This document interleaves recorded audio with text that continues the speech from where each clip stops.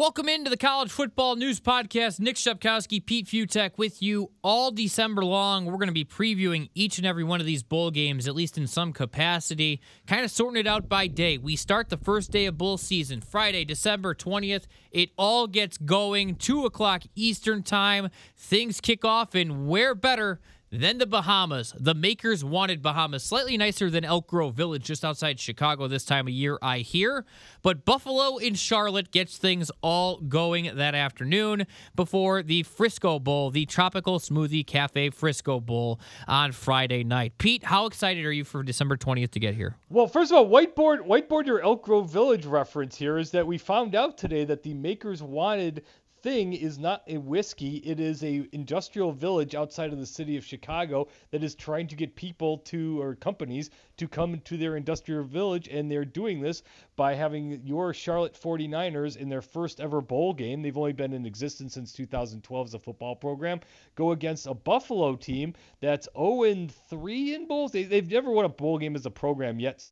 Something historic's going to happen, and look, it's the first game of the bowl season. So it's something to watch, and it's Friday afternoon, and let's get Bowlapalooza started. And these are two relatively interesting teams that you probably have never seen before, and they're going to try. So when you're looking at what bowl games are interesting, when you want is these bowl teams to actually care, and certainly these two are going to do that. It depends on who gets their running game going more, who gets their defense going more. Right now, the last time I checked, it was Buffalo -6.5. I think it might be up to 7.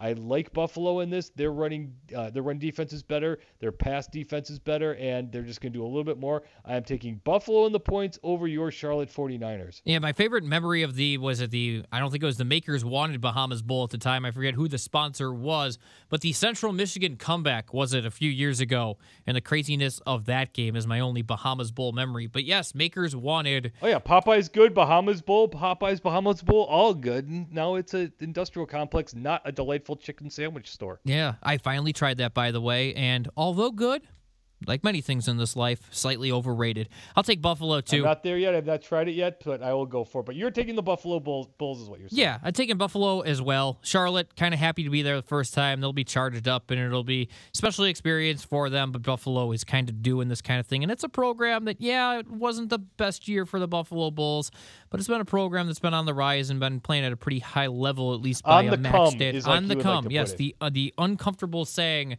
the uncomfortable play on words that I hate saying, but yes, they would be defined as on the come.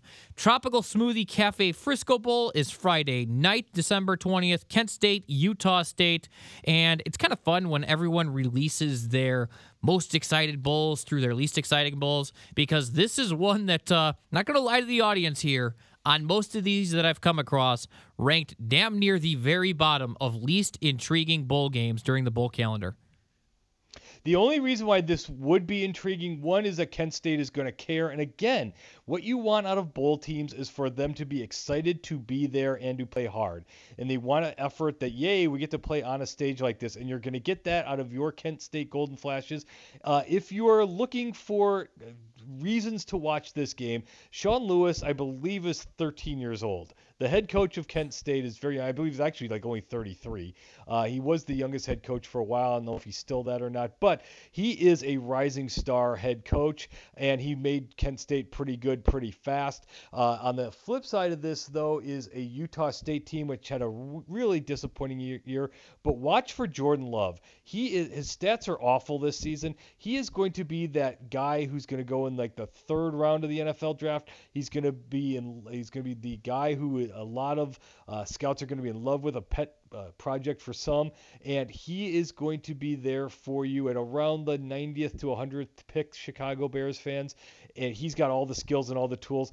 We know how this works. If you are a quarterback and you have one massive bowl game, Daniel Jones versus Temple last year, Josh Allen versus your stock rises.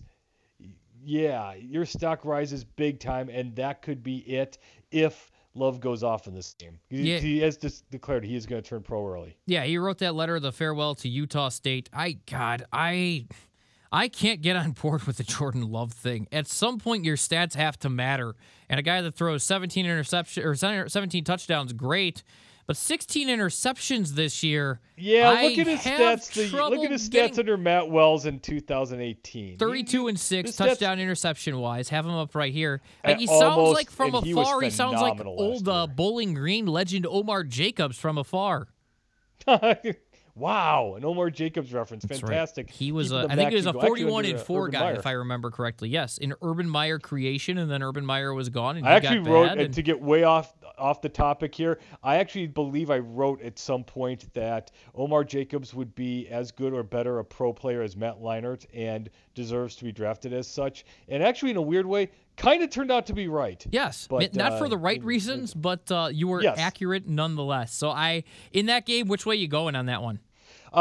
Utah State. I'm even though I took Buffalo before, I'm anti-Mac in this bowl season. There are a lot of miserably weird, bad matchups.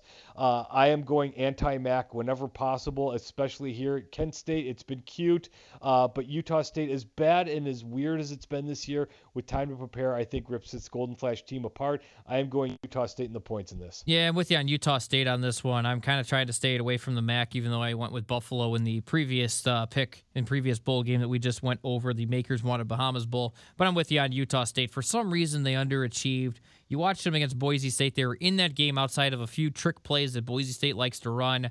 I like that team to show up Utah State-wise. I like them to win, even if I'm not the biggest Jordan Love fan. We have previews for every day of bowl games for you on the College Football News Podcast. So if you've not yet done it, when you pull up your little iTunes or iMusic, hit subscribe and be sure to listen to each and every one of them. Get Pete's picks, get my picks, get some analysis on each and every one of these 40-plus bowl games this year. He's Pete Futek. I'm Nick Shepkowski. Enjoy your first day of bowl games on December 20th, and be sure to check us out all bowl season long.